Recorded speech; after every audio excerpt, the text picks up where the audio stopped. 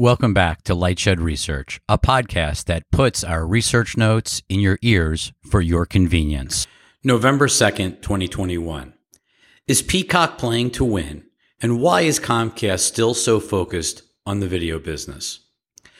As cable video companies have transformed themselves into connectivity broadband companies, it is not surprising to see Comcast investors worried about the slowdown in broadband subscriber net additions. Comcast has lowered expectations twice in the past 2 months and Charter once. While it remains to be seen how much of the broadband slowdown is COVID pull forward versus competition, we see two other important questions that Comcast investors should be thinking about coming out of Q3 2021 earnings. Number one, Peacock investment spending needs to increase dramatically to be a must-have. In January 2020, Comcast held its Peacock Investor Day ahead of the service's launch to Comcast subscribers in April 2020 and all other subscribers in July 2020. During the launch event, Comcast Chairman of Direct-to-Consumer, Matt Strauss, stated Peacock would reach break-even profitability by 2024 based on 30 to 35 million active accounts by 2024 with a blended ARPU of $6 to $7, a mix of advertising and subscription fees. Note, monthly active accounts, so-called MAAs, is a new Comcast-only metric that includes Peacock free subs and Peacock premium subs that get the service for free via Comcast or Cox and now X-Class, and who use the service at least once during the month, in addition to actual paying subs for the ad-supported $4.99 Peacock Premium tier or the $9.99 ad-free Peacock Premium Plus tier.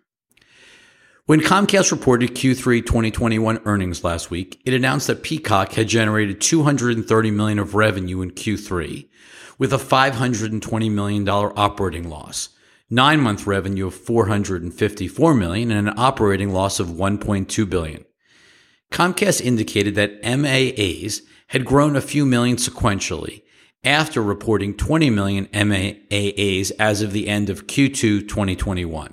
Clearly ahead of its multi-year plan MAA-wise versus the original 30 to 35 million guidance.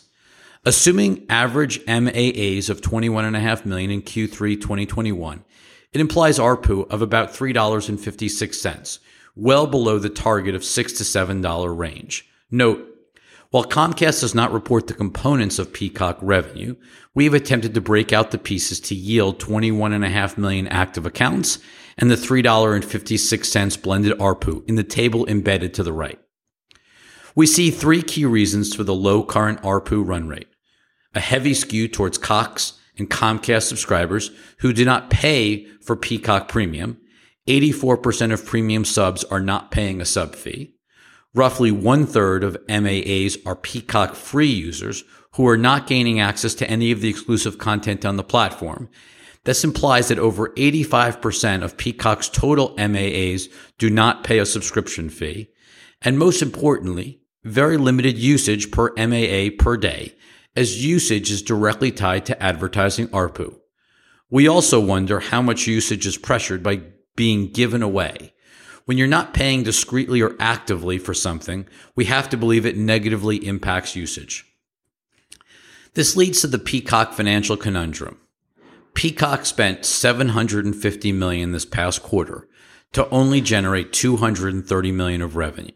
If the key problem is not having enough paying subs beyond Comcast and Cox subs who get it for free, and engagement to drive advertising ARPU, the clear answer becomes Peacock needs far more content than it's currently offering. We suspect the sub and ARPU break-even is far higher than Comcast guided to back in early 2020, as the level of programming and marketing spend needed is substantially higher to drive subs and engagement. It's worth considering that even if ARPU was at the original guided range of $6 to $7, Peacock would still be losing money this past quarter, and we have to believe the programming spend needed to drive that level of ARPU dwarfs what Peacock is currently spending. Investors should be prepared for far greater Peacock investment spending over the next few years if Peacock wants to be a top 4 must-have streaming service, as their leak strategy deck indicated. See the Business Insider post. There is no way to build streaming cheaply, especially given rapidly rising competition that dwarfs Peacock today. Herein lies the dyssynergy within Comcast, as they're clearly using the whole company to help drive Peacock, even though Comcast investors really only care about its broadband connectivity business. There would be no Peacock if Comcast did not own NBCU, nor Peacock investment spending. Instead, Comcast would be focused on enabling all broadband services to flourish versus worrying about driving its own vertically integrated service to success. To be clear, Peacock can be successful as a hybrid advertising subscription service. However, NBC Universal needs to put dramatically higher investment spending into Peacock. Halloween Kills and Boss Baby showed how day-and-date movies on Peacock drive subs, akin to HBO Max's success this year. While Universal is reverting back to theatrical windows, albeit shorter windows, going forward for most films, we believe Peacock would be far more successful if every film was day-and-date. We also believe all major programming should air first on Peacock. No reason that any show should originate on a broadcast or cable network if the goal is to drive Peacock subscribers and engagement. Let linear TV be the second window if you need to fill airtime.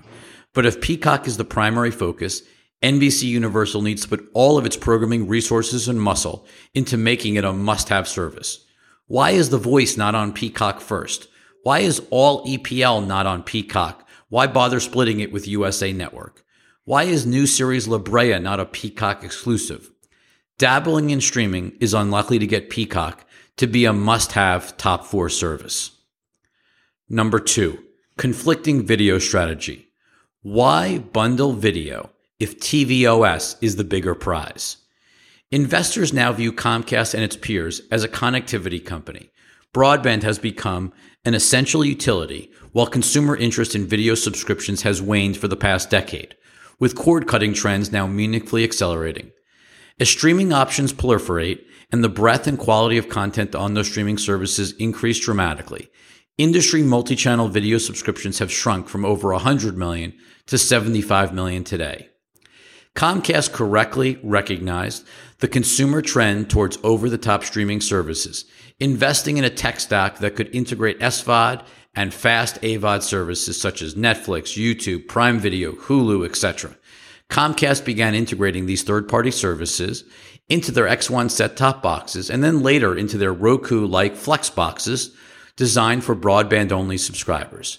Importantly, these devices were only offered within the Comcast footprint and required consumers to be a Comcast subscriber. Over the past couple of years, consumer behavior and focus has shifted once again, moving away from add-on IP set-top boxes, so-called hockey pucks, and streaming sticks, dongles. Increasingly, consumers are simply choosing to use the TVOS embedded within their smart TVs. This has led to a rapidly escalating TVOS war, with everyone realizing how much power comes with controlling the operating system on the biggest screen in the home. See our recent operating system post. Comcast Chairman and CEO Brian Roberts spoke to the opportunities created by being the TVOS as part of the recent Sky Glass launch in Europe. The key line is, quote, "It's where you watch Premier League, Sky News, viral videos. It's where you stream your top shows. We believe it can be so much more than that in the years ahead, whether it's music, gaming, video conferencing, healthcare, education, connected home." In the US, the native TVOS space has been dominated by Roku, Samsung, Vizio, Google Android, and LG. Amazon has just entered space with its Omni series last week, pivoting from its prior focus on dongles and Fire Sticks. But the most interesting new entrant into the TVOS wars is Comcast, with the recent launch of its X-Class TVs being sold via Walmart currently. While Sky Glass and X-Class are very different products, today, Roberts' comments give you a sense of why and the future of X-Class, clearly highlighting the power of being the TVOS. In the aforementioned Sky Glass clip, there was no mention of watching linear TV outside of live sports. X-Class TVs mark the first time that Comcast is offering its devices beyond its video and broadband footprint. X-Class TVs can be used anywhere in the US with any broadband service. Offering nationwide makes sense as it leverages Comcast's sunk technological investment across every potential household. We honestly never understood why Comcast did not leverage its Flex boxes nationwide. Even more interesting, Comcast is offering YouTube TV in addition to the vMVPDs that were available on its Flex boxes, Sling, and Hulu Live, with a vast array of SVOD, AVOD, and FAST apps. A full list can be found here. Comcast's X-Class launch raises three obvious questions.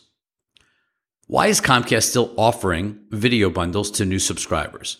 The economics of video have been growing more challenging for years, and free cash flow from the video business is slim to non-existent, depending on how costs are allocated. If Comcast is willing to offer an X-Class TV within its footprint that enables a subscriber to use YouTube TV, Hulu Live, or Sling, or virtually any SVOD, AVOD, or fast streaming service they want, why invest the time and management energy into the multi-channel video packaging business themselves? Just let others make no money or even lose money on vMVPD packages. As a connectivity company and tvOS platform for services enabled by its connectivity, Comcast should be looking to phase out of the video bundling business. And lastly, if Comcast remains in the video business to help NBC Universal, that is yet another example of the dyssynergy of the combined company. X-Class TVs come with a full year of Peacock Premium, included a $49.99 savings. However, we cannot help but wonder if Peacock really helps sell an X-Class TV. Think of the wireless world, where T-Mobile has leveraged its exclusive relationship with Netflix, Verizon offering the Disney Bundle, Discovery Plus, and AMC Plus, and AT&T offering HBO Max. We obviously understand why Comcast would offer Peacock with X-Class TVs, as they own NBCU, which has Peacock as the top management priority. But herein lies more dyssynergy from Comcast's vertical integration with NBC Universal. If Comcast did not own NBC Universal, we doubt they'd be bundling in Peacock versus other choices. Our aforementioned Peacock MAA table above and recent Comscore data we highlighted both show very limited consumer interest in subscribing or using Peacock outside of Comcast and Cox subscriber set-top boxes, dwarfed by services like Netflix, Amazon, Hulu, and even HBO Max and Disney+.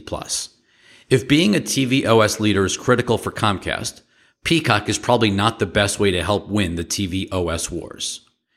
And lastly, if Comcast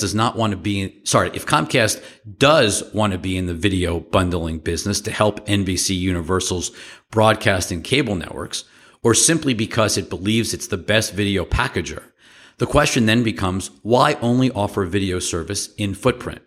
We had long thought that Comcast would offer Flex service outside its footprint and then expand the in-footprint only vMVPD service Xfinity Stream nationwide.